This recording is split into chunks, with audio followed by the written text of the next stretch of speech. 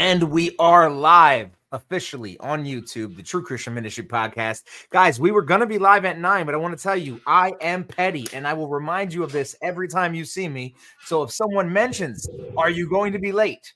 I purposely am then going to be late on that point.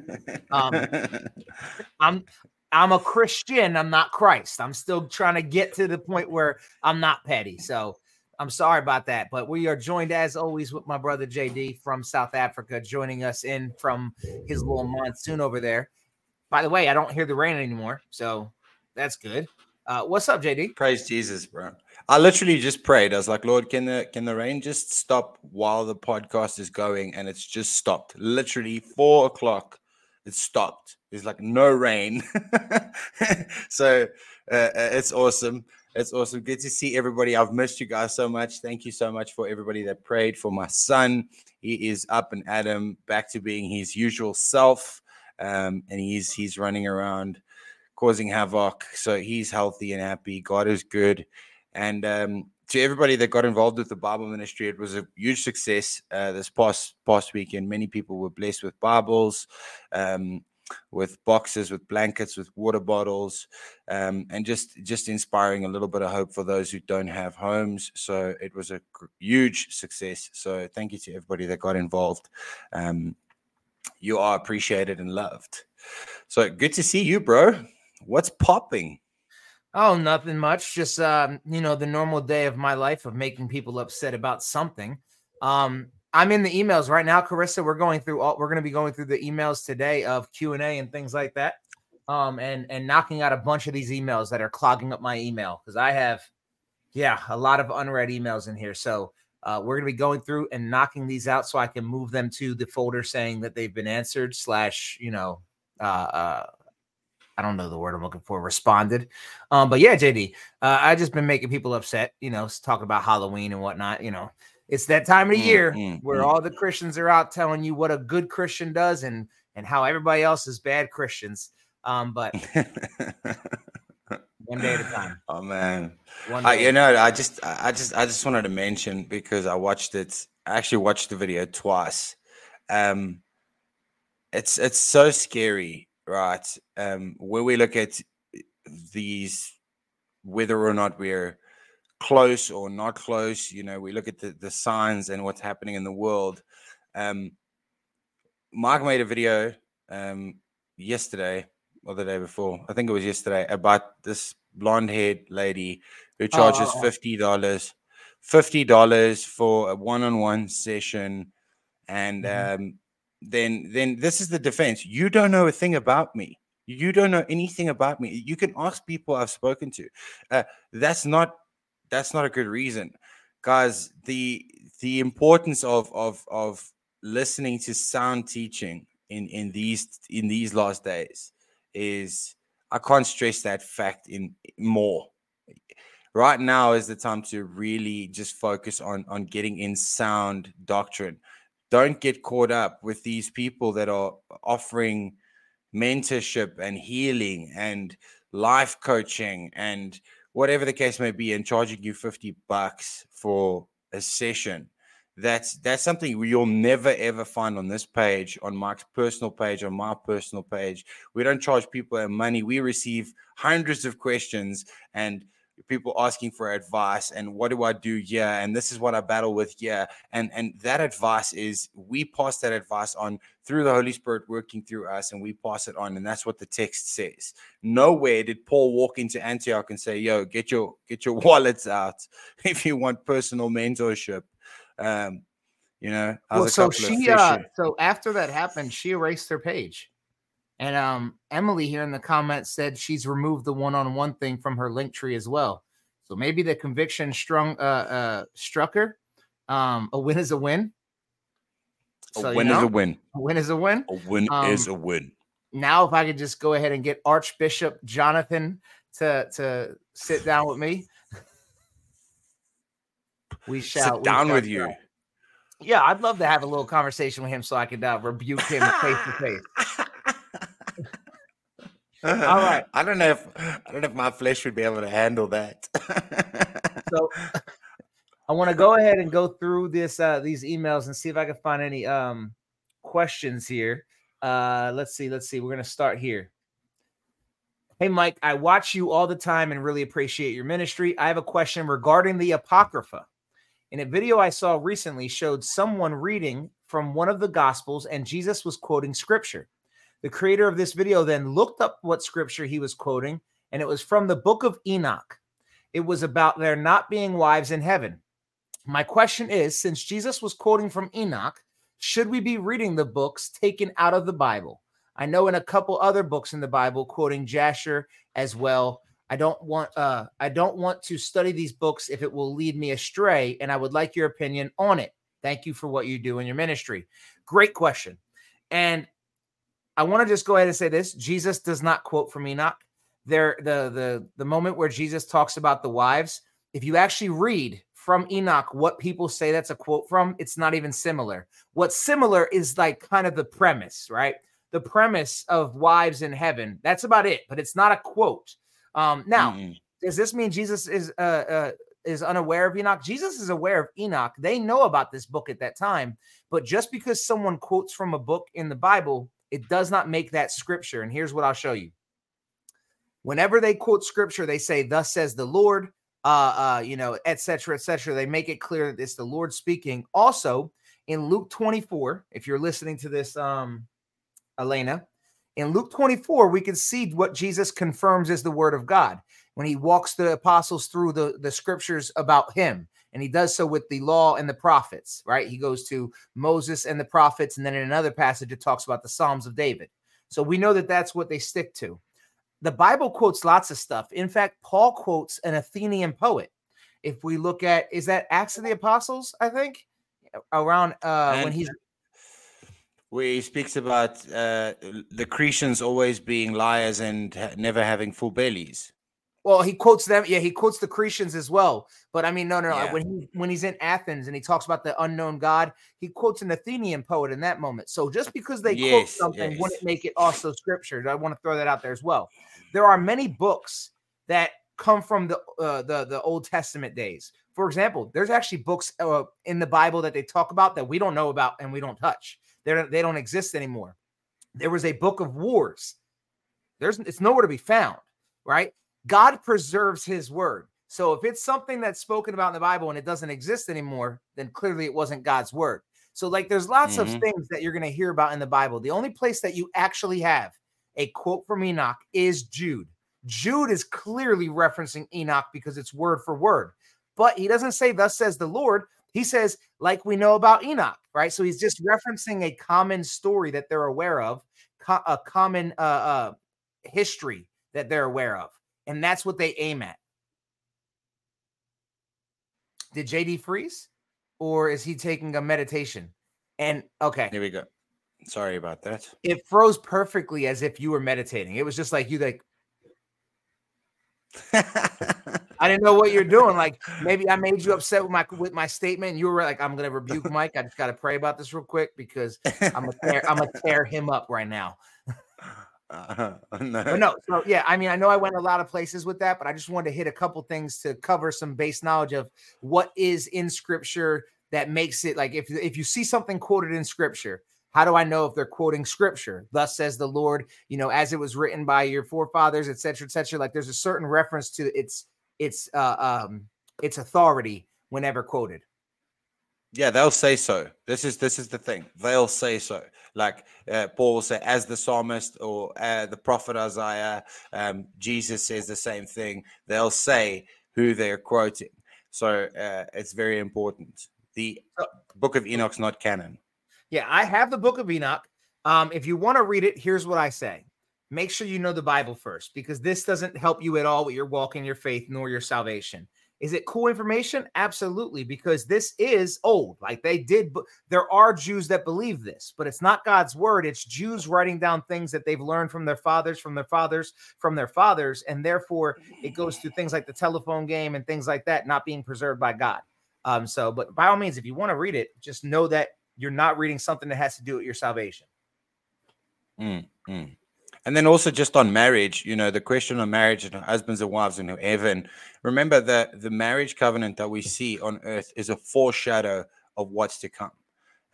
we won't need our wives in that way when we're in heaven, nor will our wives need their husbands in that way when we're in heaven. You'll be in the presence of the living God. There is no, the love we seek ultimately that we find in our marriages, and especially good marriages that we find in earth, is a foreshadow or a glimpse of what the love is we will be experiencing when we're in the presence of Jesus Christ. So I know a lot of people get tripped up over no husbands and wives in heaven. You'll still know each other. You'll still be in communion with each other. You're going to live eternally together. The love that we experience in the presence of the living God is what we look forward to, not going to heaven with our wives. All right. So next question. I'm going to shoot this one at you, JD. I wanted to ask a couple questions. My grandfather, who is 98 years old, was recently put in hospice care. He is not a believer and basically said it's hogwash and not a chance he'll believe before he dies. Seeds have been planted, but I'm having a hard time letting this go. I know things can change at any time, but I don't know if I'm supposed to keep pushing him or just let it be. Any words of encouragement? That's a great question. And I had a similar question just the other day from someone here in South Africa as well. Yes, what we have to remember is we have to ask the correct questions. Again, when it comes to communicating the gospel, when it comes to how do we share the gospel, how do we get the message across, most people reject it because of communicated knowledge. Most people reject the gospel because of their tough questions that they've asked regarding Christianity has never been answered. Ultimately, that's what we try and do on this podcast and with the TikTok. Ultimately, is answer the difficult questions. These questions are legitimate questions, and this is the problem. Most Christians aren't trained in apologetics, so they can't answer these questions. So what I would suggest you do more than anything, obviously a lot of love and present it with a lot of love. But if he is still able to speak and comprehend, ask him the questions of what happens when he closes his eyes, because this is a reality that most people don't want to face, but they are fearful of. Everyone who claims that they are not scared of death, they're lying. They are definitely pondering what happens next. Is it final? Is it just a big black hole? Is there heaven? Is there hell? These are legitimate questions, and we have the answers because the Bible has given us the answers. So definitely don't stop loving and sowing the seeds, but ask the relevant questions. Ask him what happens next, and see that will put you on a path of where you'd be able to answer the questions that he is asking internally. No, that's all I got to say about that. And I'm gonna be the one that gives the advice that nobody wants to hear, but sometimes it's necessary to hear it. You have to understand that if he does reject it until the moment that he ends, it's not your fault. That person chooses to reject it, and that's between them and God. And we know that God is just, and we know that God is fair, right? Well, at least like to the fact that he will have had every opportunity, right? Because God's actually not fair because he lets us even into heaven. That's unfair for him. It's a blessing for us, but he is just. And we know that everybody has an opportunity. No man has excuse. So I agree with what JD said. Love, and love. It's not about, like you worded saying, keep pushing. Don't push at all, but comfort, not push. Then she followed up with, I wanted to know, or I wanted to ask if you do Santa or the Easter Bunny or anything like that in your house. I never did growing up, and I don't want to with my kids, but my husband and his family think that they are missing out if we don't do those things. I wholeheartedly don't like the idea of any of it. Do you have any advice on this matter? Oh, sorry. Oh. I've been told I'm overreacting. Oh, man, I almost finished that thing off. So I'm sure JD's got an opinion on this. Here's what I'll say. We don't do the Easter Bunny in our house at all. And we only do Santa for the very, very youngest because that's what they're doing at school. He comes home like, all right, cool, whatever, bud. And once he's able to comprehend it, like, no, that's obviously not true. But we don't talk about it. It's not a big thing that we're really worried about. At the end of the day, if your husband wants to and you don't, this is something you need to sit down with him about. And this is a thing that you both need to come across. And because if you are truly convicted, then you're right, you shouldn't. But at the same time, that isn't something that the answer is never going to be, hey, who cares what he says? Stand on your morals because it's your husband. Same thing I would say to him if he was in here. That's your wife. Y'all need to go sit down and talk. Y'all need to come to terms on this and understand.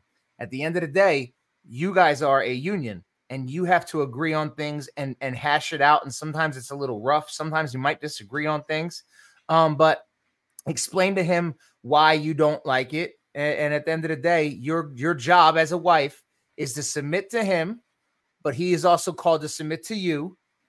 And this is something that y'all have to definitely approach.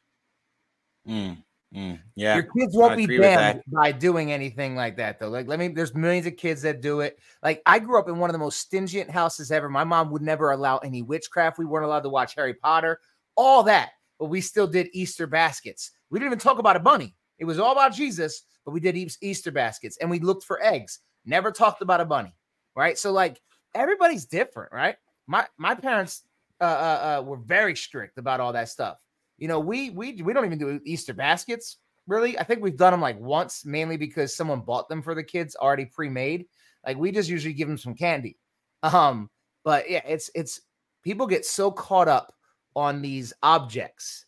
And actually, I just posted a video that's been processing for like an hour, so hopefully it's up before this is over, talking about what really matters in our walk and not focusing on one day out of the year and like, oh my gosh, should I do this? Yeah, for me, like the in our house we don't celebrate any holidays. We do Christmas time, we do make it about the birth of Jesus. We do focus it around Jesus. We do focus it on giving to one another and the importance of how it is more important to give than it is to receive. So we make it about a season of giving and giving back to those who don't have. But here's the thing, and I'm just going to leave this out there. Obviously, there are going to be people who disagree with me, but here's why. When my kids came, especially, and I'll use the youngest now, Aaron and Jordan, they're 6 years old, and when they came and asked about Santa Claus and the Easter Bunny, I told them the truth. I said there is no such thing as Santa Claus or the Easter Bunny. These things are made up to give you guys something to look forward to. And the reality is why you should tell your children the truth and not let them hear the truth from anyone else is because you'll be identified as the liar. And here's what I've seen. I've seen a lot of teenagers turn away from God simply because their parents spent their whole childhood lying to them, lying about the tooth fairy, lying about the Easter Bunny, lying about Santa Claus, lying. And then ultimately, eventually they get to the age where they can understand something. And then you're like, oh, by the way, Jesus Christ is God. He died on the cross for your sins. And what happens is in that child's mind, this is no different than any other fairy tale you've told them. And this is why we've got teenagers on TikTok today talking in the language of Sky Daddy and things like that, because to them, Jesus Christ isn't real. He is as real as the Easter Bunny or Santa Claus or whatever the case may be. So the importance of always telling your children the truth if they ask a question where they're desiring the truth, give them the truth. Don't sugarcoat it. Don't lie to them. No matter how innocent you think the lie is, don't lie to your children. If your children are capable of asking a question that demands an answer, give them the answer. We as parents have got this misconception that we decide when our children get the truth. If they're capable of the answer, the question, then they're capable of hearing the answer. So I just want to throw out there also, when it comes to our children, ladies and gentlemen, I care a lot more about the 364 other days of the year, though. At the end of the day, if that's the only thing we're talking about, then that's a problem. every day we should be living as Christians in the presence of our children, setting an example as Christians because I'm gonna tell you this right now, no matter what you do on Christmas, if you don't live like a Christian for the rest of the year, Christmas don't mean nothing. Christmas, whether you have Santa or Jesus, if you're not acting like a Christian and walking like a Christian January through November, your children see you. If you're the parent that's abusive, yelling, screaming, painful, cheating, drunk, etc., but then on Christmas, you get what I'm saying? This is why I'm so furious with these conversations about these holidays. Like, yo, we need to be focused on every day of the year and not a couple days. Yeah, you know what? If someone in that house over there is doing something I don't like, oh well. Like, every day of the week, every day of the year, we should be teaching our children about who Jesus is. Because if you only teach them about Jesus on Christmas, then you are going to get the idea like, well, if Santa's fake, Jesus is fake, no matter what the situation is. Like, so don't teach Jesus the way you would teach Santa, even if you do teach Santa. Jesus is every day. JD, I got another question. Amen. I think would be a great one for you to start on, because I think that people love you because of the way love pours out of you. So I think you might have a better way of approaching this. The question is from Katie: what is the best ways to put into practice / apply scripture every day and to truly be doers of the word and not just hearers of the word? And then she put how to be a blessing to others. So basically, what is the best way to give, what advice can you give people for them to be best at applying this and being this rather than just knowing it? I'm going to let you answer that while I get one more Tylenol. I didn't take two, so I'm going to take a second one. So here's the thing. This is a daily struggle, but the best advice I can give you, and something that I've learned over time, is to be slow to speak. Most people don't feel heard. And again, this is not about feelings or emotions, but most people aren't getting the way they feel and the way they struggle. They're not getting that message across out of fear of judgment. So when I read the Bible and I see the way Paul imitates Christ, and we are told in 1 Corinthians 11 to be imitators of Paul, as Paul is an imitator of Jesus Christ. And then he goes on to give us the instructions on how we ought to walk, how we ought to talk, and how we ought to behave in public sectors, how we ought to speak to our brothers and sisters in Christ. And one of the instructions that comes across more than anything else is speaking less and listening more. So to effectively be a doer of the word rather than just a speaker of the word is to be silent when you feel the need to speak. And sometimes the silence invites someone to ask a relevant question, and it gives them that freedom to know, okay, I'm going to speak to so and so, I'm going to speak to Mike, I'm going to speak to JD, and I know they're going to listen to what I have to say because they're not out there to try and be the better Christian. This is something Mike and I we both, especially when we have Mike and I's private conversations. If you guys, this is the way we speak on the podcast, is the way we speak to each other in private. It's not like we come here and we put on a suit and tie and we try and be something we're not. The same way we speak in private is the way we speak on the podcast. And ultimately, we want to see people trust in the finished work of Jesus Christ. We want to see people trust in the finished work of the cross. It's got nothing to do with who's doing it better, who knows more, who's this, we constantly check each other so we don't get puffed up and ahead of ourselves. And this is ultimately why it is important in order to be a doer of the word of God. It tells us that we need to have brothers and sisters that are like-minded. And what does he say to us in Philippians 1:27? That our conversation is always surrounding the gospel and the good news. So if we speak, it's always about how good God is. And I'll give you a simple example. A while ago, I was going through some stuff, and Mike just, reminded me about the power of prayer and why our prayers, if we ask for something and we believe that we've asked that, then God will come through. And just simply applying what he gave me the advice he received, and he passed on that advice.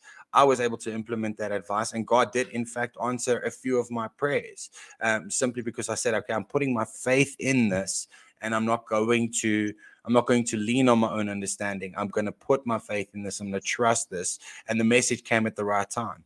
So God will speak through us when the time is right, if we allow him to. And this comes down to obedience. And people, oh, there they go, they're preaching works again. No, it's not what we're doing. But if you are obedient, the same with an obedient child. Obedient children get rewarded. And this is something people don't like to hear. But if you are obedient to the word, if you're obedient to the scriptures, God does reward us for this. So want to interject because I saw this comment real quick. If you're new here, we have a Discord server. I'm not selling anything. This is 100% free. We have a Discord server that's literally built for people to have fellowship, because I know a lot of Christians are seeking fellowship online. So you end up on TikTok and Instagram and Twitter. And is that my computer? Whatever. You end up on all these places where everybody's fighting, everybody's angry, everybody's at each other's throats. And it's not really fellowship. It's constant defense. So what we did is we set up this Discord server that's built for one reason: Trinitarian Christians who believe Jesus is God. Like we have a criteria, obviously, like what do we call a Christian? And our confession of faith is on there. So you can read it and say, you know what? I don't like it. I'm not down with it. But mainly it's saying, as long as you don't leave these boundaries, we're not going to argue about anything. We can have difference of opinions on baptism and difference of opinions on laying on hands or head wrap. Like, you can go down to all the secondary issues in the world. It's a place for you guys to have fellowship. We have men's groups and women's groups with individual studies. We also have co-ed groups. If you're interested, we have people in the comment section that will help you. We have great moderators. We have mentors. We have a discipleship program. We have fellowship. We have people watch movies together, gaming, which gaming is going to probably start getting pushed up because I got a lot of people that love games that might want to be a part of it. Regardless, what I'm saying, though, is go join the Discord server. Link is in the description of every single video, either in my link tree or in just by itself. And yeah, just make sure you put in the application that you found us through the YouTube podcast, because we do have an application, because we are about protecting the church, and we have a church in there. That's 1,500 human beings. Like, it's not like I want it to be, but I don't like people to think it's the church, but regardless, it's the church people, and therefore we are protective of the server. But all right, let me go ahead and add my 2 cents to that question, JD. The bold answer, the blunt answer that I would say is just do. Don't be a hearer, be a doer, right? JD gave you the right answer, and I'm just going to be the older brother. Like, at the end of the day, get up and say, today I'm going to live for Jesus. I guarantee you, if every morning you make it a goal to remind yourself that I'm living for Jesus today, and you keep him on your mind, it will change how you live. The reason why we often slip and stumble into the wrong way is what? We stop thinking about Jesus. And then even though he's there, he fades behind something. He fades behind work. He fades behind hobbies. He fades behind the TV show I'm watching. He fades behind the stressors of my life. He fades behind my bills. And because he fades behind those things, we end up in a slump, because then we're dealing with all these things. We get overwhelmed. And then we turn back to the Bible a week later, whatever, and we feel so great because we're finally nourishing ourselves. Do that every day. Every day, keep him at the forefront. If you talk about Christ every day, think about Christ every day, and focus on Christ every day, you will be transformed from a hearer to a doer, because you will be transformed by the Holy Spirit. He does that.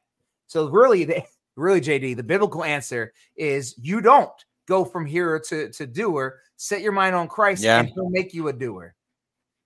Yeah. Ultimately, I think that's exactly where you got up to get Tylenol, because that's exactly what I said at the end. If we're imitators of Paul as he is of Christ, these things come naturally. And this is one of the biggest struggles I see within young Christians is constantly getting despondent because they slip into a certain sin on a certain day. Like, if you're focused on the sin, if you're focused on it, it's going to have dominion over you. Mike made a video about this probably about 6 or 8 months ago with the you use the analogy of a turtle, a rabbit, or oh man, I can't remember it exactly. But a rabbit yeah, and a vulture. There we go. And that's that. Go back. I don't know where it is on his You'll TikTok, never find it. but yeah. But that's exactly it. If you're a slave to sin, you're going to be obedient to. We are no longer slaves to sin. We're slaves to righteousness. We're slaves to Christ. Oh, that's it. Okay. Didn't know if you were at the end of your statement at that point. All right, let's go to the next one. Let me see. I just lost it. I'm sorry. Where's it at? This is okay. This is going to be a little bit of this one's going to be, okay, JD, I'll let you take this first. Can you tell that I'm not excited for this one?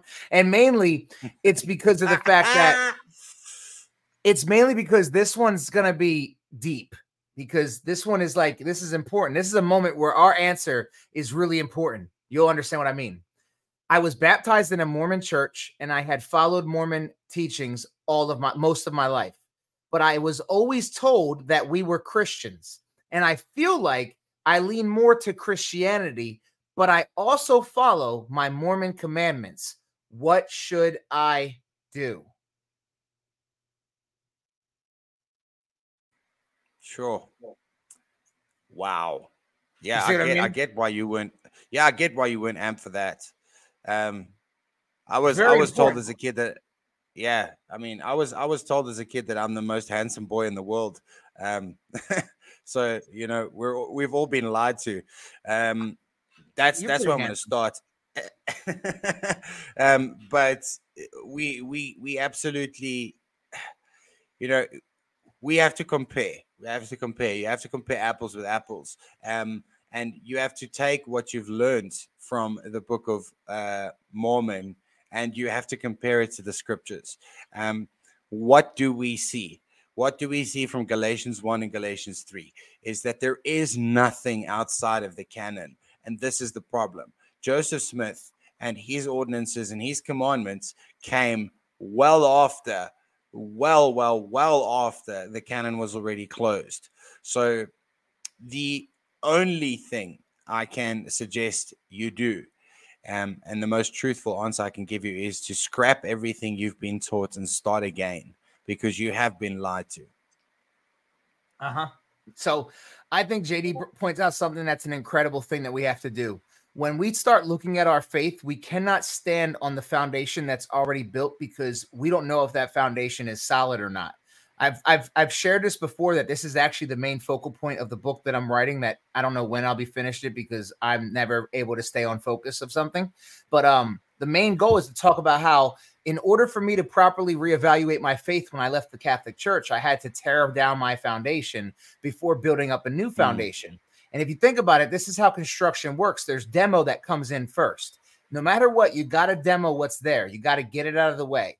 This is a number one thing that must be done, because that old stuff is bad for the area. It's going to get in the way. It's going to cause issues. And the same thing goes with our foundation in Christ. Here's what I want to say to you.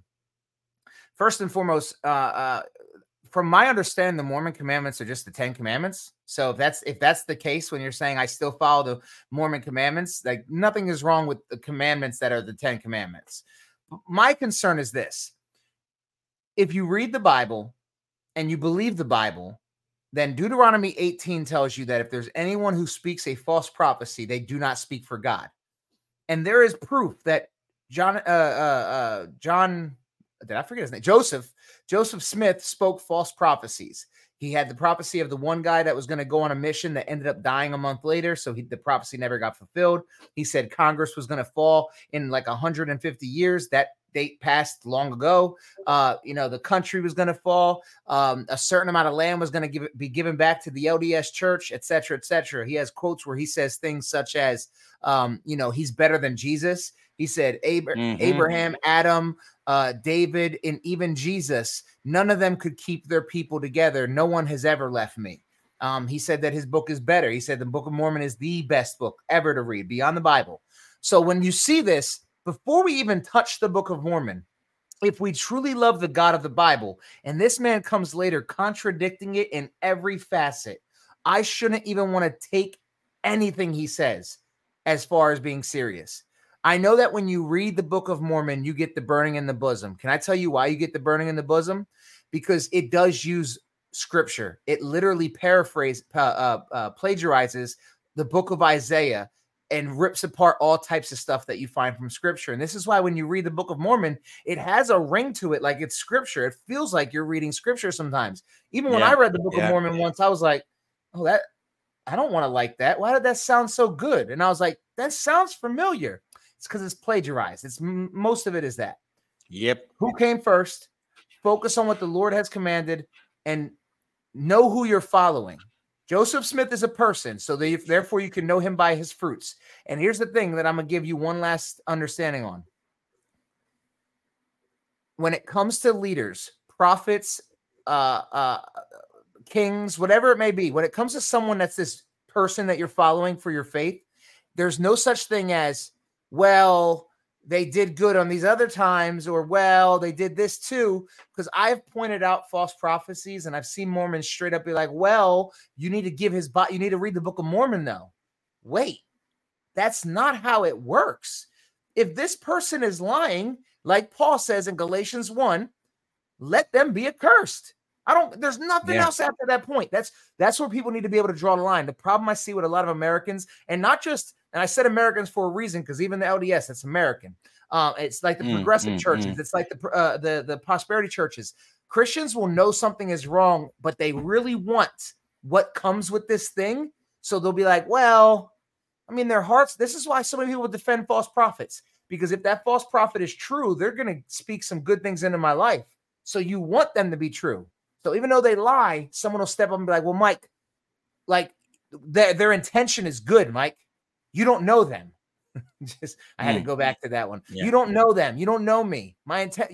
I love Jesus. They try, because that makes you be like, well, me too, right? Like, I don't want to be upset with you, and you love Jesus. I love Jesus, but it's not the same Jesus, and we must. And therefore, keep our eyes straight. Oh yes, Sammy, I'm trying to be loving in this response, because I know this person is right now being pulled in two different directions. So I'm sure she knows at least what I feel about Mormonism if she's come here, because my TikTok videos are pretty blunt.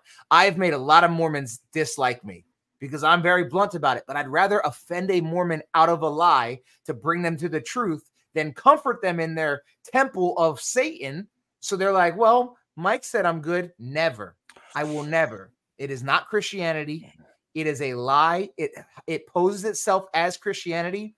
Their website presents itself as the same gospel we preach. But when you dig deeper, it's a completely different religion. It is disgusting. Hogwash, and I love you guys enough to say, I love you, Mormons. I do. And I love your love for Christ, because you are seeking something. You are seeking him, but you've allowed someone to misguide you. And as 2 Timothy says, you've been captured by Satan to do his will. So I pray that you join our Discord. I'd love for you to come over there. If you're listening, Angel, I don't want to say your name actually, because I don't know if you wanted that share. But I would love for you to join our Discord. Come out with us and get to know brothers and sisters in Christ that care about you. Yeah. Oh. Yeah, and the final thing I want to just add on that is the question we ask, and I've had conversations with people that are of different religions, and the first question you ask them is, are they willing to deconstruct? Are they willing to put everything they have, everything they've been taught, are they willing to put it on a table and look at the evidence against the claim? Because even we as Christians, and anyone who, and Mike will tell you the same thing, if you're comfortable with apologetics, people can come with claims against Christianity, and we're more than happy to have a conversation about your claims, because we know we serve the living God, because there's only one empty tomb, baby. There is only one empty tomb. So I'm reading this question, and I want to see if I get it right. So I'm just going to read the whole thing, and let's find out. Oh, never mind. I think he was just making a statement. Let me see. No. It ends up with a question. So I'll read it, because I think some people might feel this way sometimes because of how blunt I can be in videos. So let's just read it. I was watching your page right now at 12:31 a.m. and one of your videos made me think that all my life I was not really a Christian.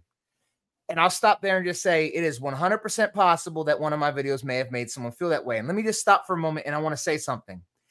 It's actually okay if you've never been a Christian your whole life. You want to know why?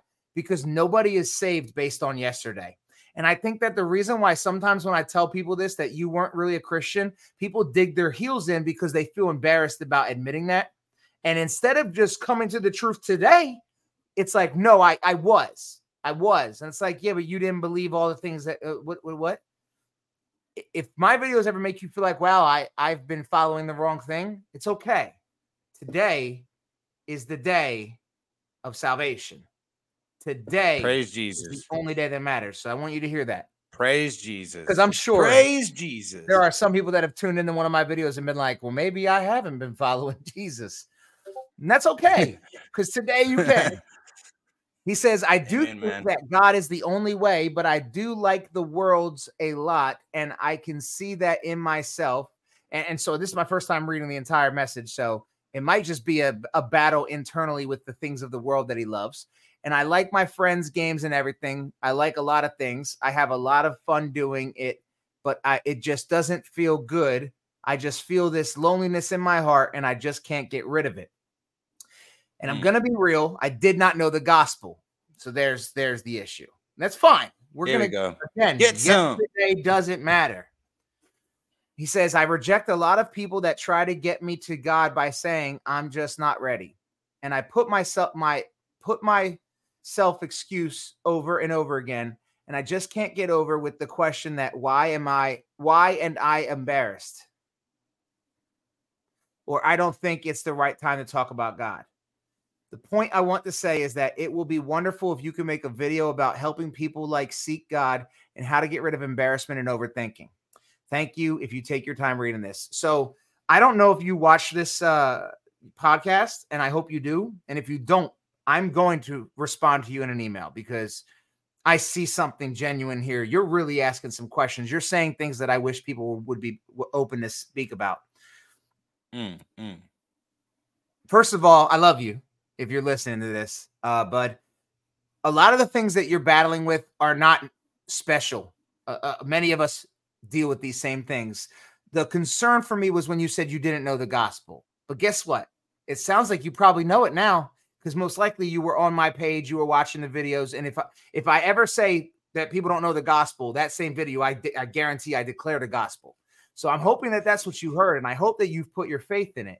And I hope that the reason why this question isn't asking, how do I get saved, but rather, how do I properly seek God and get rid of embarrassment is you're trying to get on that journey. Tonight, we've answered that question a few times, technically. We've talked about things like walking with the Lord, fellowship with others that will keep you accountable. And I just wanted to encourage you to join us if you have no one. Find somebody, find a group somewhere, people that will love you. And I don't mean love you because they want something from you, love you and want nothing from you, but want to give you everything as far as love, outpouring, grace. You're not alone. A lot of people misunderstand things. There's a lot of people out there right now pretending to really know the gospel that are scared to admit, I don't know the gospel.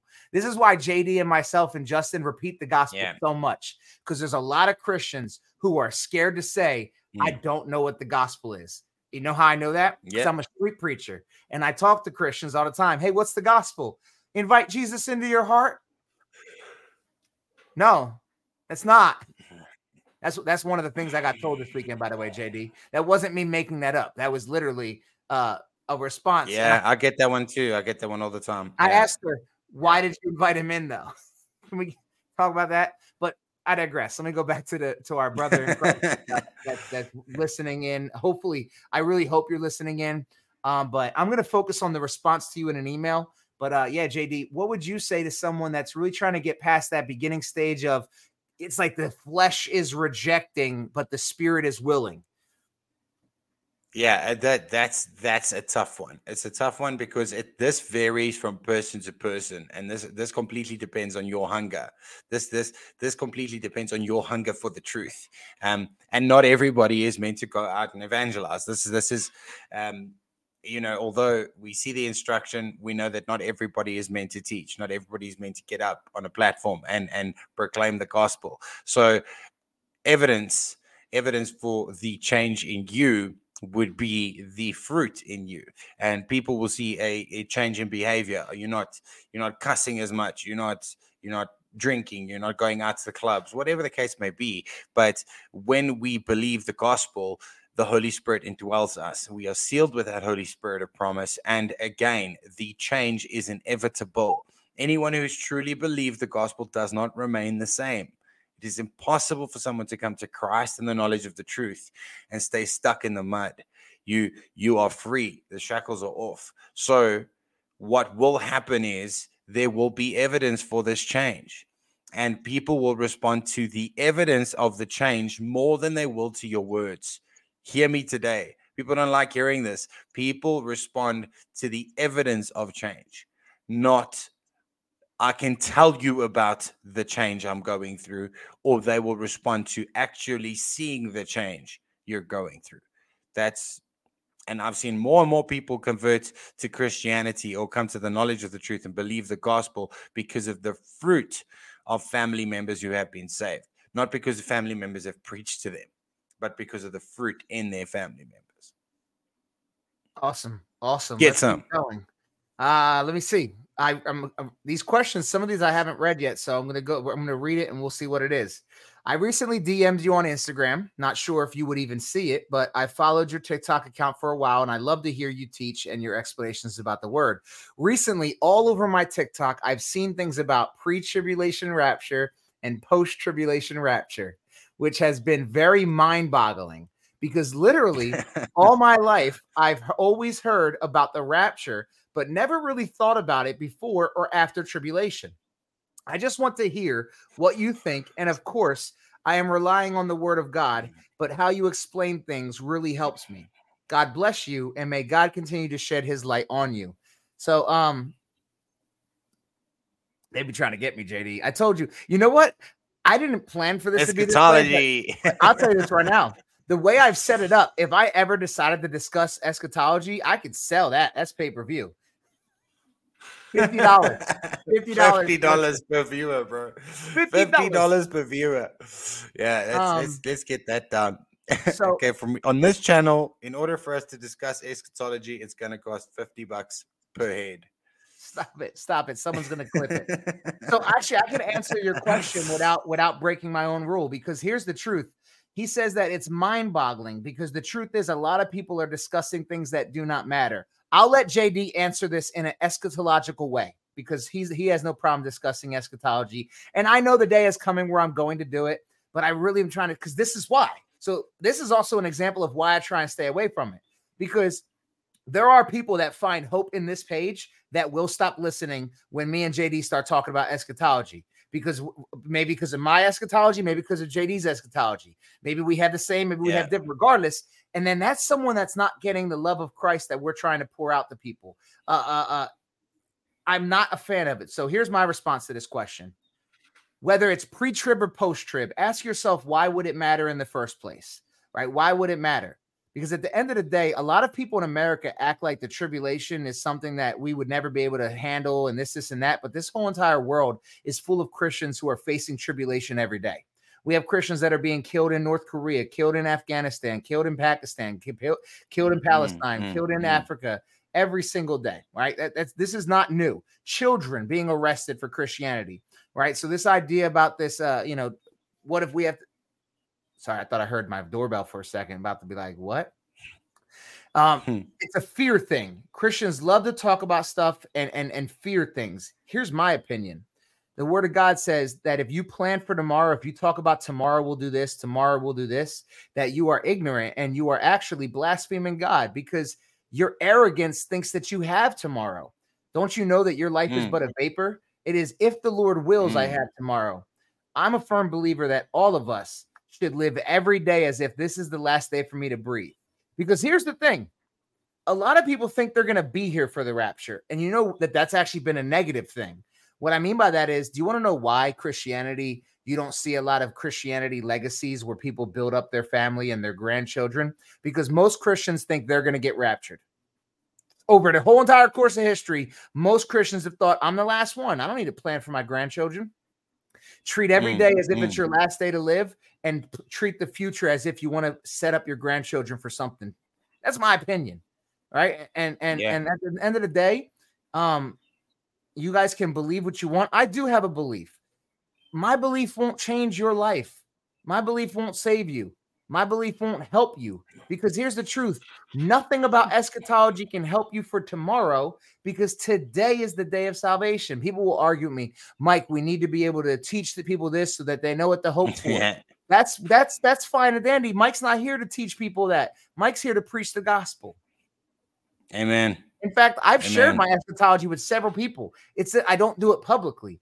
I think JD knows my eschatology. I'm pretty sure I told you it. Justin knows it. Individuals that have emailed me know it. In fact, this person might get a response from me telling them my eschatology, because I don't have a problem sharing it with anybody. I just don't do it publicly to open up time for debate. Yeah. And this is exactly it. I believe in a pre-tribulation rapture. Various reasons why I do. Those who have come to my TikTok lives, I've explained it in detail. I'm not going to get into it now for time's sake, so we can get through more questions. But there are various reasons why I believe in a pre-tribulation rapture. And at the end of the day, if someone says to me, "Oh, well, this and this and that and the other thing," and I'm like, "That's cool, bro. However it pans out, it's got nothing to do with salvation."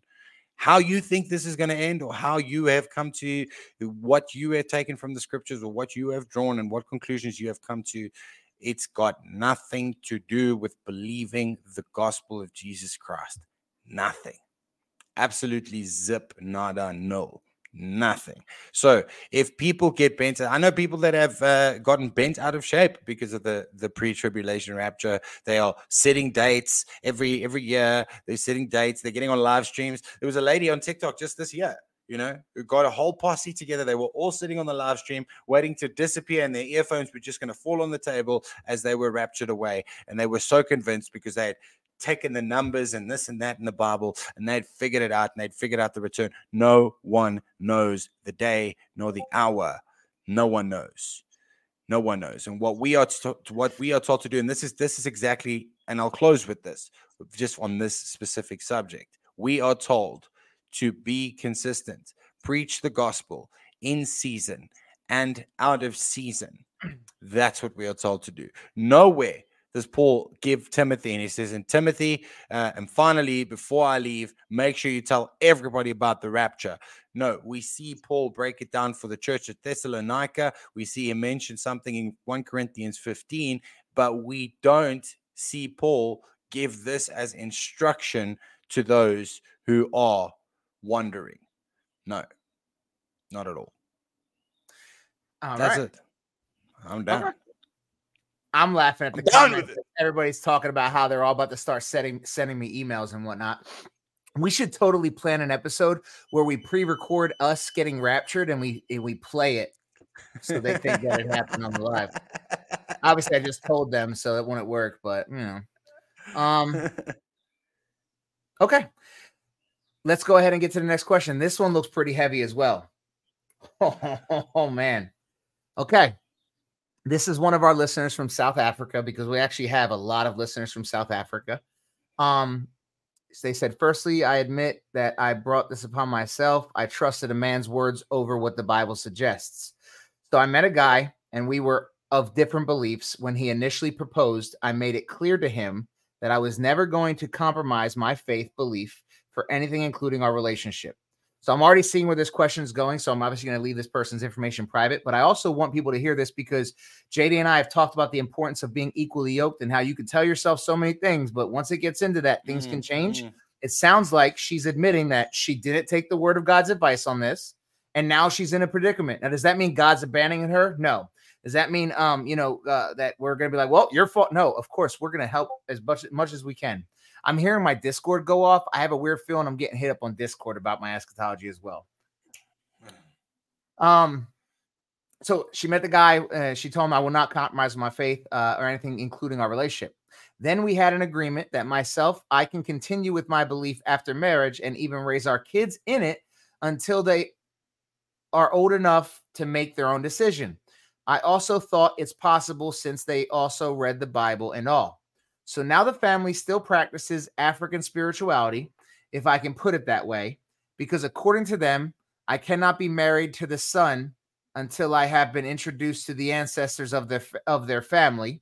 It's a whole ritual that takes place with slaughtering and everything. The family now refuses to acknowledge the agreement we had with my partner, and I believe we are already married as I brought it up with God and both parents had blessed it in the beginning. Now, with the pressure from his family, he has now forced me to choose between compromising just to get it over and done with or calling it quits. I decided to leave then because I feel like I'm being forced to choose man over Christ. But now I'm conflicted because of what the Bible says about divorce. And also in the book of Matthew, chapter 10, it doesn't also state that the wife that loves the husband more than God is not worthy. I'm only 24, and the Bible says if a wife leaves her husband, she should remain unmarried. Okay, so immediately, let me tell you this right now. Do not choose a man over Jesus. Look at me, my sister in Christ. I pray you're listening to me. And if you're not, I will email you. 1 Corinthians chapter 7. I don't have my Bible open, but we're going to open it up and read it together right now.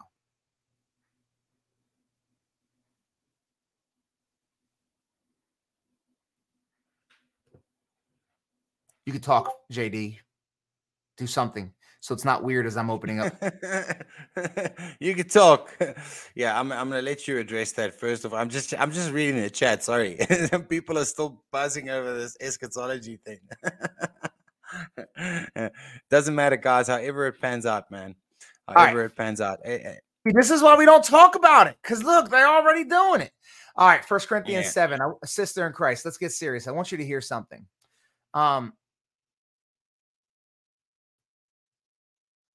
There it is.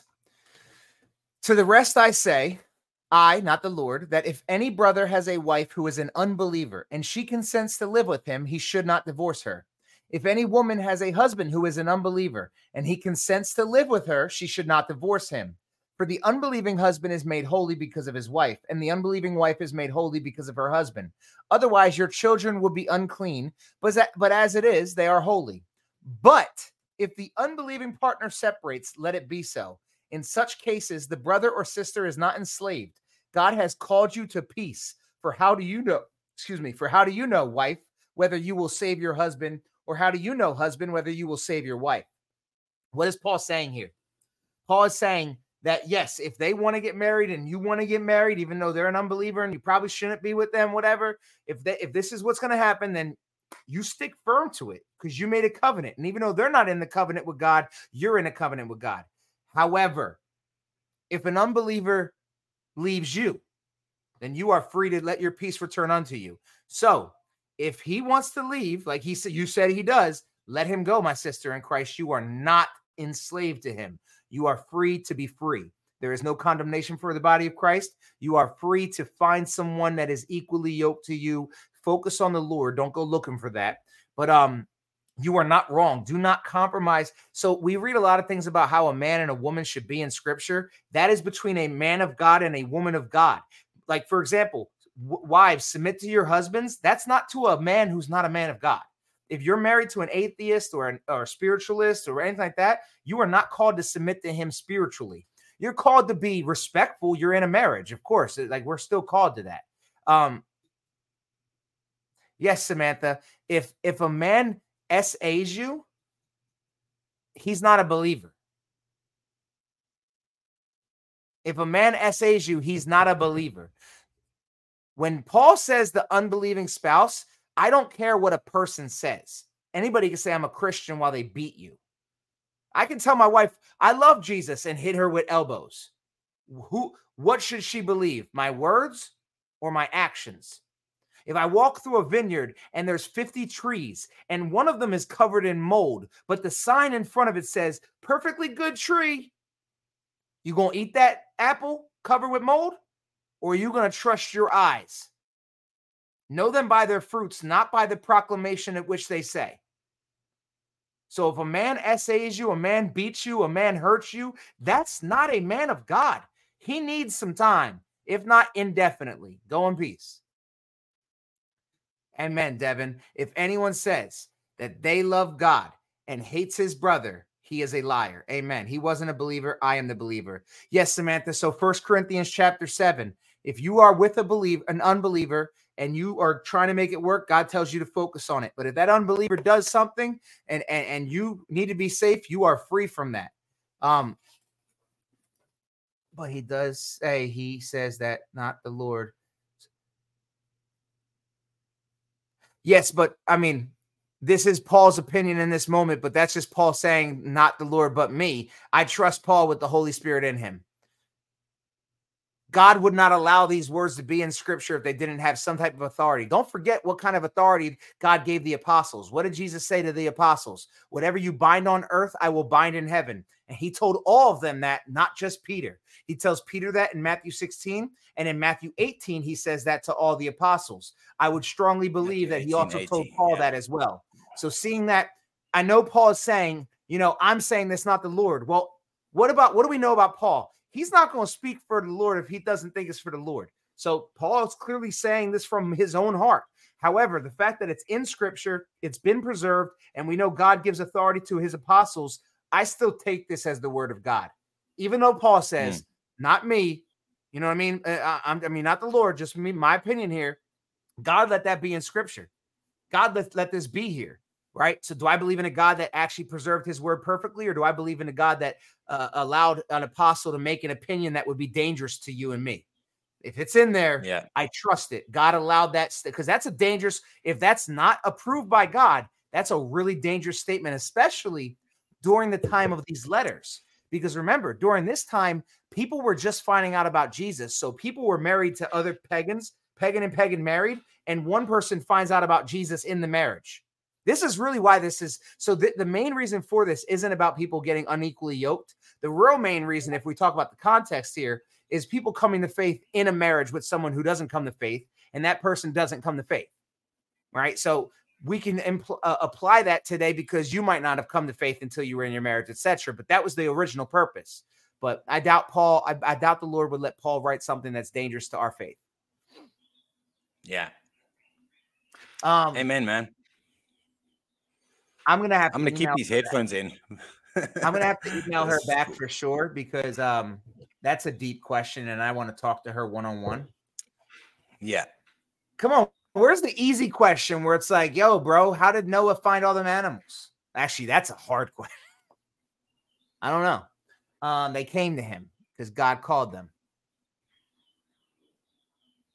Yeah, I mean, there's a good one in the chat as well, Natalie. My husband says never mind. That's not the one I saw saw. it. Yeah.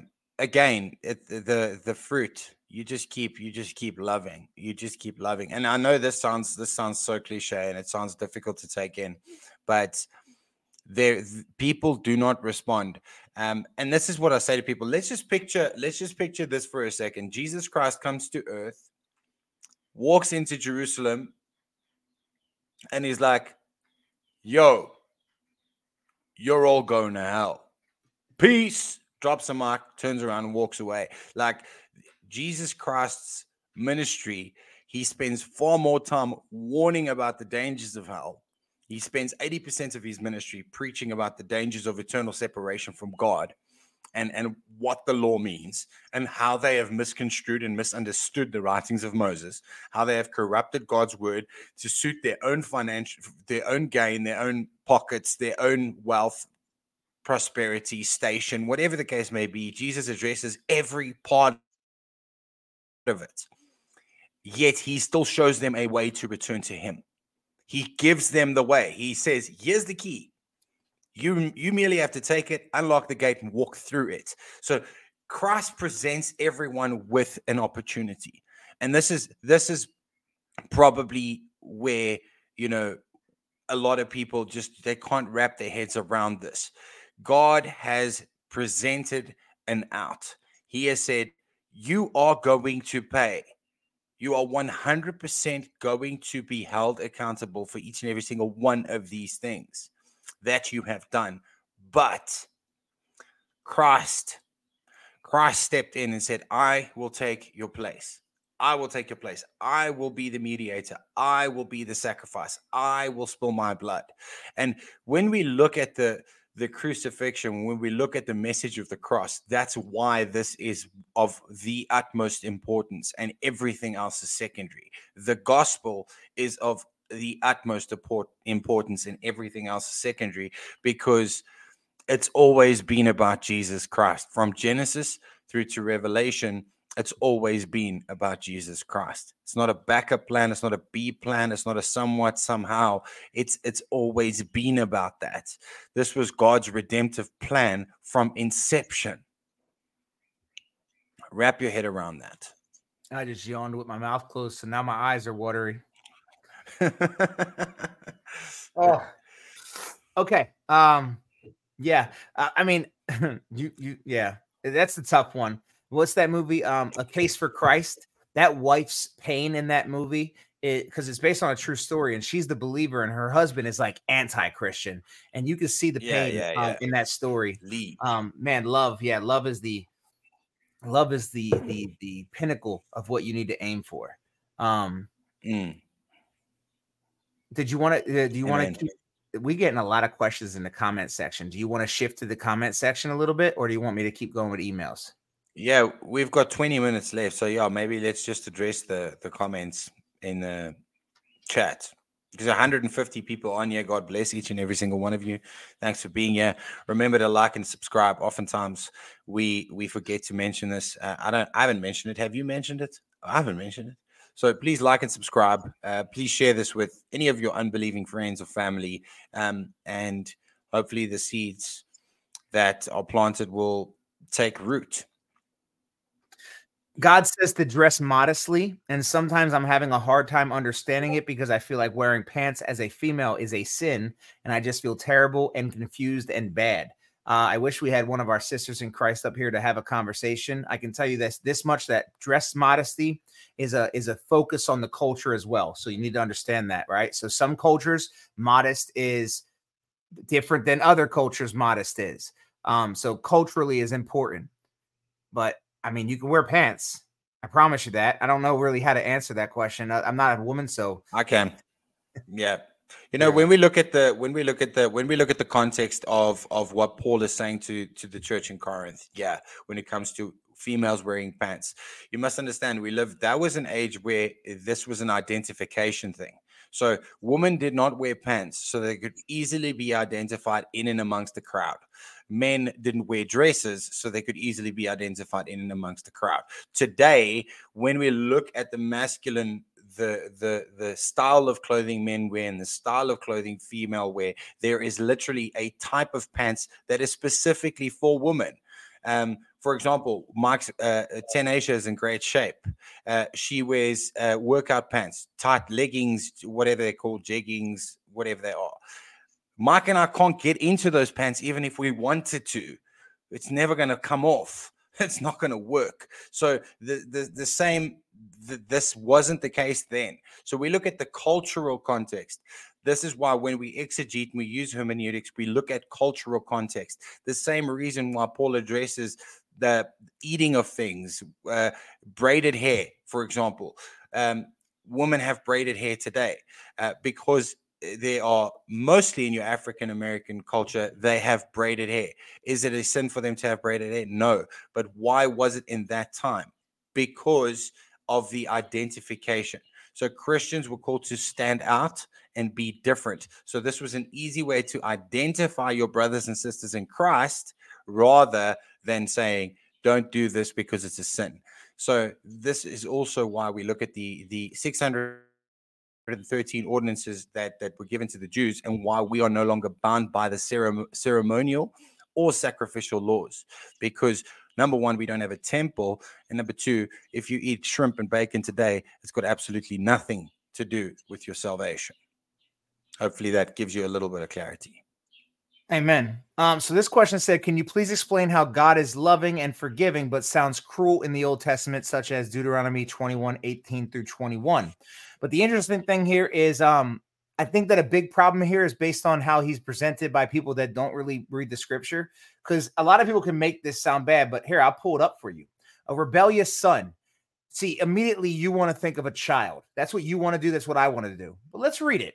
If a man has a stubborn and rebellious son who will not obey the voice of his father or the voice of his mother, and though they discipline him, will not listen to them, then his father and his mother should take hold of him and bring him out to the elders of his city at the gate of the place where he lives.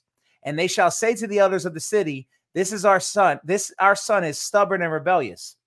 He will not obey our voice. He is a glutton and a drunkard. Pause. Does that sound like a child to you who is a glutton and a drunkard? It's not a child. This is a son that is grown, that is not doing anything, that is not listening, that is completely a waste of space. And remember, this is a much different time. We don't send our kids. They couldn't send their kid to juvie, or this a young adult can't kick them out and do certain things the way we do it today, right? So nowadays, if your 19-year-old was a drunk and he was a glutton, eating all your food, drinking all your alcohol, what would you do? You kick him out. That's what we would do. You got to go, right? Well, back then, the Jewish community is much different. They have elders, they have patriarchs, they come together. This is actually why America struggles so much, because we don't have community. You know the whole saying, like, it takes a community to raise a village to raise a child. People were involved with each other's families. Did you know the purpose of a wedding ceremony was to be like, all right, everybody, here's the new couple. We're going to be there to support them. If they bring children into the world, we're going to support those children. Like, that's a purpose of the communities back then. So this is not a cruel God. This is a God saying, all right, here's how you handle this person. And guess what? We still today deal with kids like this. I mean, I'm never going to deal with kids like this because I'm going to raise my kids right. But some people still deal with kids like this. Matter of fact, I probably got some followers that are this. I'm just being honest with you. Statistically here, some 30-year-olds that still live with their mom. Tell me I'm lying. Yeah, it's happening. And here's something I have to point out, because we're busy with this study on Discord. I'm doing a Saturday night study on why we can trust the Bible. And this is just another reason on why we can trust the Bible. So there is a very important thing that you have to realize as a Christian, especially as a baby Christian. Not everything that is described in God's word is prescribed by God himself. This is the common, people hear something, like Cain and Abel, for example. God did not want Cain to kill Abel. This wasn't the plan. He didn't want him to kill his own brother.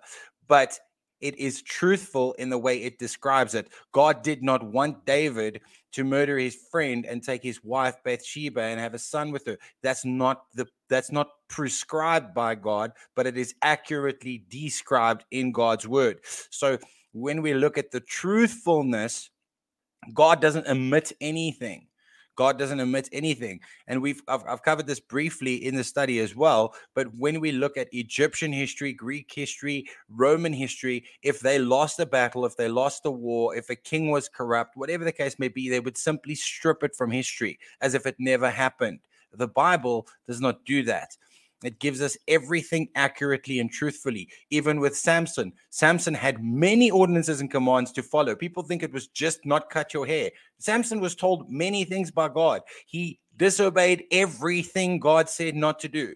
He was told not to touch dead carcasses. He did. He was told not to eat unclean. He did. He was told not to spend time with women. He did. Everything Samson was told not to do, he literally went and did. So again, when we look at the description, the way it is described in the Bible doesn't mean it is prescribed by God the Father. So a lot of people look at something like this and they go, okay, so this is the type of God there is. No, this is not God's intention. Again, these are rules, Jewish traditions, Jewish customs that were passed down.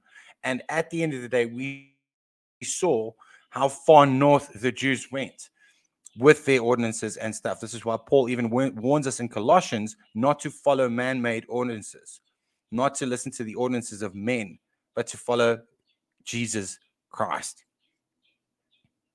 Amen. And to add on to that real quick, we also need to understand something. And again, this is a big problem that I see from people that try to speak about the Old Testament. They try to take 2023 logic based on our 2023 lifestyles and then run back to negative, 5,000 BC here and be like, well, why is God saying how to treat a slave?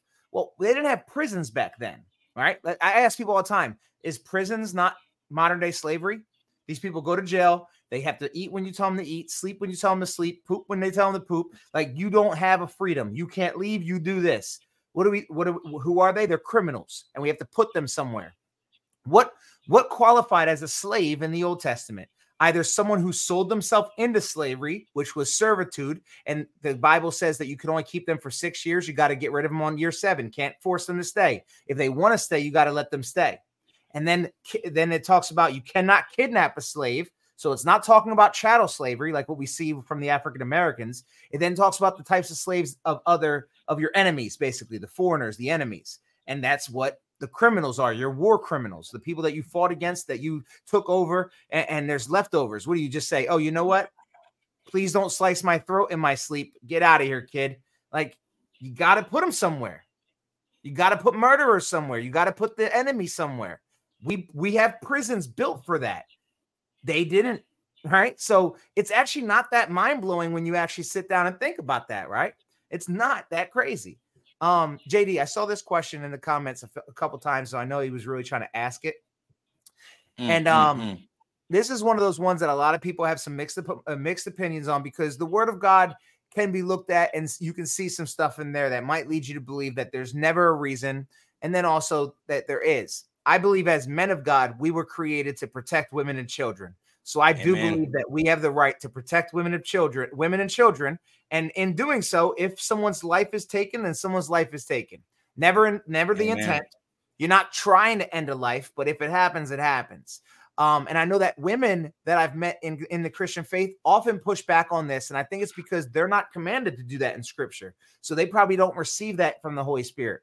Now, if I get snatched up and someone's just doing it to me, and my faith is a part of this, not like just a thug trying to rob me, but like somebody is persecuting me, then I accept it willfully, right? We see the turn the other cheek. I don't believe that turn the other cheek was about someone disrespecting my wife and hitting my wife. Hey, bro, disrespecting me as far as my faith, like, you Christian, smack. Okay, do it again, right? Smack. Because look at Jesus. He took the punishment and did that, but at the same time, he's going to return in a certain way, right? I don't know. People have mixed emotions about this. This is a good one, because again, this is something that is butchered and pulled out of context all the live long day, as Vodi says. The turn the other cheek. Simply, this has got absolutely nothing to do with a physical onslaught. If someone walks into my house and hits my wife, I'm gonna be like, come on, baby, give him the other one, come around, turn your face, let him smack you on the other side. No, absolutely not. We are called. In Ephesians 6, it says, husband, love your wives as Christ loved the church. Christ gave his life for her. So I will give my life for my wife. I will then lay down my life for my wife. So again, Matthew, when it's talking about turning the other cheek, again, this is with regards to disputes, and this is confirmed in 2 Timothy 2:16, when it tells us not to get involved in profane and vain babblings that lead to ungodliness. We turn the other cheek or digress from a situation when it comes where we're not going to get anywhere. If that person is already set in their ways and they've already made up their mind what they believe, then we turn the other cheek and walk away. We dust our feet. This is what Jesus is talking about in its context, in its truest context. I saw this comment as well. Vian, Seventh-day Adventist. That I feel like my doctrine is wrong. Can you help? I think JD's about to give you a great answer, but I would say, I'm not trying to do a marketing pitch. Subscribe and hang out with us, and just hang out with us, and come back on Mondays and Wednesdays. Check, because there's a lot to it, because the Seventh-day Adventists, you're right. It's wrong. There's things in there that are cultish. And if you dig deep into how it was founded, it actually starts getting really creepy. But go ahead, JD. Yeah, Vian van Vuren. He looks, that looks like he's South African. Looks like he's from. You said that name with E. Ja, Vian van Vuren. Lyk soos 'n Suid-Afrikaanse broer. Hy lyk soos 'n Suid-Afrikaanse broer. Vir 146 mense wat nou kyk. Julle gaan nie verstaan wat ek sê nie, maar ek wil vir julle almal sê ek is bitter baie lief vir julle in Jesus Christus. My broers en susters in Jesus Christus. So there you go. That's a quick Afrikaans It's breakdown Yahu for you. Ashua. Yawahama Mahashua, brother. Get it right, bro. Get it right. But no, on a serious note, though, to that brother, seriously, why do other Christians not celebrate the Sabbath? We don't not celebrate the Sabbath. It's just that certain groups try and make it seem like we don't, because we don't do it the legalistic way that the Jews do. Yeah. And there's a reason why Jesus rebuked the Jews, because they treated it as if the Sabbath was this holy thing that man was made to serve. Jesus said, no, it's made for you. It was made for you. Everything made for you is a foreshadow. And I've got videos on it. I'd love to talk to you about that. And that's, I would love for you to join the Discord server, hang out with us, be a part of this. And it's a lot more than we can just talk about in a small Q&A. Courtney, I saw your comment and I wanted to answer it because you can ask this here. You can ask any question here. You said, why is the Bible mainly about and for men, so little for and about women? He's given me so much understanding, but I'm stuck on that. So there's a couple things I want to point out here. Number one, if you really look, there is a lot about women, right? Now they're not always the main focus or the main protagonist, but every book of the Bible has very important women in it. Now, as far as why the instructions are often towards men, the truth be it, and this goes down to what the order and roles of a man are. So men were given certain commands to take care of the earth and our wives and our families. So these instructions are given to men because we're supposed to uphold these instructions and take care of you. Now you still have access to the instructions so that you know if we're lying about things or if we're misleading you, etc., etc. So it's not that the Bible's not for you or anything like that. It's just that it has instructions for men more so because of our role that God has placed us in. It doesn't make us better than anybody. It doesn't make us more important than anybody. There's incredible parts of the Bible that glorify how incredible women are, that lift women up. I mean, Sarah is called our mother by Paul. Paul goes out the way to make sure he knows, like, Sarah is the mother of you, the people, the free people. Right. Yeah. There's all types of great. Ready for this? They let women be the first ones to find Jesus. They didn't let women, but I'm saying they chose to write it down. JD was talking earlier about how the Bible doesn't lie, right? It just tells you stuff that wouldn't be accepted normally. You and I don't get our hair standing up at this, but back then, a woman being the first to see the risen Christ, her testimony means nothing. She's a woman. Who cares what this woman says? But Jesus didn't care. And the authors didn't care. They wrote it down. It was a woman. Yeah. Mary of Magdalene is who, or Magdalene, however you pronounce it, is the one who saw him. Priscilla is one of the reasons we have the church today. Her and her husband, one of the greatest couples in biblical history, not talked about enough. Aquila and Priscilla, they are the ones that like literally helped build the church. If it wasn't for them, Paul fails his mission, right? I can go throughout the Old Testament to some incredible women. The point I want you to understand is it's not heavily towards men. The point is that it just falls in suit to the fact that instructions are given to men so that we can properly lead our families, which includes the women. And that's just how it is biblically. Yeah. And I just want to add to this. Everything Mark said, I agree with. Moreover, the fact that it is mainly about and for men is completely false. If we look at Christ's earthly ministry, look at Jesus Christ with the woman of Samaria, look at how he handles the woman at the well, look at how he treats Mary Magdalene, the reverence he has for his own mother. We see Luke's gospel is actually a very beautiful gospel where Luke actually uses predominantly Christ's accounts with women and his healings, his miracles, and the conversations that go down. If we look at Luke's gospel, we see Christ's abundant love towards women. Remember, in the body of Christ, as we see in Galatians as well, there is no more Jew, no more Greek, no more male, no more female. In the spiritual sense, we're all one and equal in Christ. The male headship thing is pertaining to the flesh and the order of God. Remember, man didn't design marriage. We didn't wake up one day and go, "Ooh, this would be a good idea. Maybe we should take a woman and make her our wives." No, marriage was given by God. It is ordained by God. The woman, the female being the partner of the man, was God's idea. It wasn't our idea. God didn't go, Adam didn't sit in the garden and go, ooh, let me think of something cool. Oh, God, by the way, could you make me a partner? No, God saw, and God saw that it was good. God ordained it. God breathed it. God gave it. So this is what we always go back to. And again, if you've looked at it from that sense, I would really suggest that you again deconstruct from that view and look at it, put down what you have learned, and weigh up the evidence. So for this one, I'll let JD speak. Let me give him a moment to collect his breath for this one, because he's going to have an opinion on this. It looks like he understood exactly what you said, because he said, "Thank you, sir." Run. By the way, Vian van Vuren. I can't even do that properly. You said run. So we have two podcasts that I highly, Tina, if you really care about this, we have a podcast that we did recently labeled Fivefold Liars. We also have a podcast that was several months ago called Many Will Say, Lord, Lord.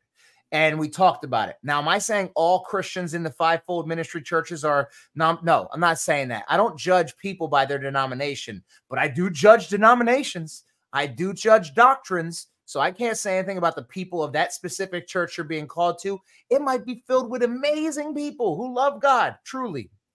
So don't think I'm saying that. Because you might be in here like, Mike, I'm Pentecostal. I love you. But the doctrines of these fivefold churches and these Pentecostal churches are oftentimes very muddy. If you want to, like, if you name a heresy, you can find it in that denomination. Oneness, you'll find it over there. People that use that abuse the Holy Spirit or make or disrespect the Holy Spirit with their doctrine, you can find it over there. People that believe in a works-based gospel, you can find it over there. People that believe you can lose your salvation, you can find it over there. You can find all of it in that one denomination, and that should be enough for me, at least, to say I can't. I know. Nope. So that was my opinion. Yeah, and again, fivefold ministries. When I see that, then I'm like, as I open up with run, and this is not against the congregation itself. This is against those behind the pulpit. Because they're eisegeting the text, they're reading into the text their own feelings, their own emotions, and they're giving private interpretation. I can't take Matthew 18 and give my own take on it because that's the way I feel it should be read. That's not how it works. This is why Mike and myself studied theology, so that you can learn how to read the text correctly. You don't just get to, and we've done this. Mark and I've done it. You don't open Harry Potter halfway through, read 2 sentences, and go, oh, so that's it. The fact that you use Harry Potter as an example, clip it. Somebody clip it. JD preaches witchcraft, and he's a Satanist. So again, I would the exact reason I don't go to church right now, I was first saved in Pentecostal. I'm not and then she says, I am not okay with the abuse and competitive jealousy.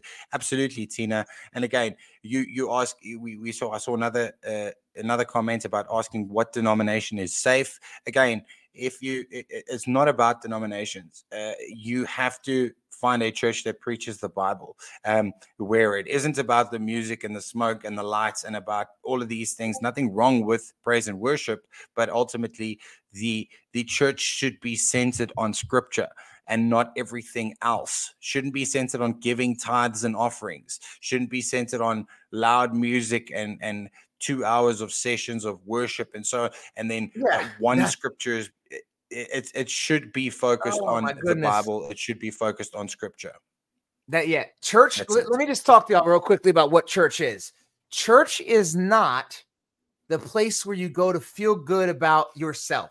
Okay, church is not about what you need to get through the week at work and what you need about your financial issues or your stressors in life. People have turned church to a once a week motivational speech. Once a week, come in here. I'm going to give you something. I'm going to pump you up. I'm going to find something in the Bible perfectly for you. And JD and I have talked about this in our Bible reading series. They like to go to all the main events in the Bible, but they skip the journey between. Because what connects all the parts of the Bible is the journey between. And the journey between is boring sometimes. It is. Let's just be honest. The road, the path is boring sometimes. But if you're always chasing the location, you'll never enjoy the journey. We got to focus on the journey throughout scriptures. We have to focus on the journey of knowing who God is. It's not about dancing. Don't get me wrong. Can you worship God any way you want? Absolutely. But I've been to churches where it's like an hour in and we ain't talk about the scripture yet. And then we talk about the scripture and then an hour of some more worship. And no, I can't. I refuse, because that serves me nothing. Church is not meant to be the place where I do all my worship, and that's why I feel the need to get it all out here. I'm a Christian 7 days a week. Church is where I go and just worship God and listen to the word of God and learn and grow and get filled back up spiritually for the week spiritually. It's about this week I'm going to be a Christian again, right? So I like the church to pour into me because I pour out all week. That's why I love the church. I mean, I love it. I don't know how to really explain it other than that. People always ask me, should I go to church? Like, yeah, you should. I'm not saying you have to or else you're not saved. We're never going to say that. It's not true. You should. You should find a church home. But Tina, I would never tell you to just be like, I need a church so bad that I got to go there. No, if that's all that you have an opportunity for, then it's smart that you're taking your time and being cautious, because it's very easy to go somewhere and then fall into the trick that they use. And there's a trick that they use. They use certain types of music, certain types of lighting, certain types of effects that just, I mean, look at a Beyonce concert. Why does a Beyonce concert look the same as some of these churches? Because they're playing to the same senses. They're triggering the same endorphins, et cetera, et cetera. Mm-hmm. Yeah, buddy. That is the truth. That is the truth. Yeah, we got. I'm out of time, but this is good. Oh, it is. This is good. An hour and a half. Yeah, it's time for us to go. Look at that, right on time, guys. We appreciate you hanging out with us. We know that you guys are always tuning in, and we truly appreciate that. We got 157 people in here, and that's a new high. I think we're at like 120 lately. Exodus is we're starting Exodus this week. Yeah, we're starting tonight. Well, yeah, for you later. Tonight. For me tonight, tomorrow. For you in the morning. Yeah. Tomorrow afternoon. That's for correct. Me. For you tonight.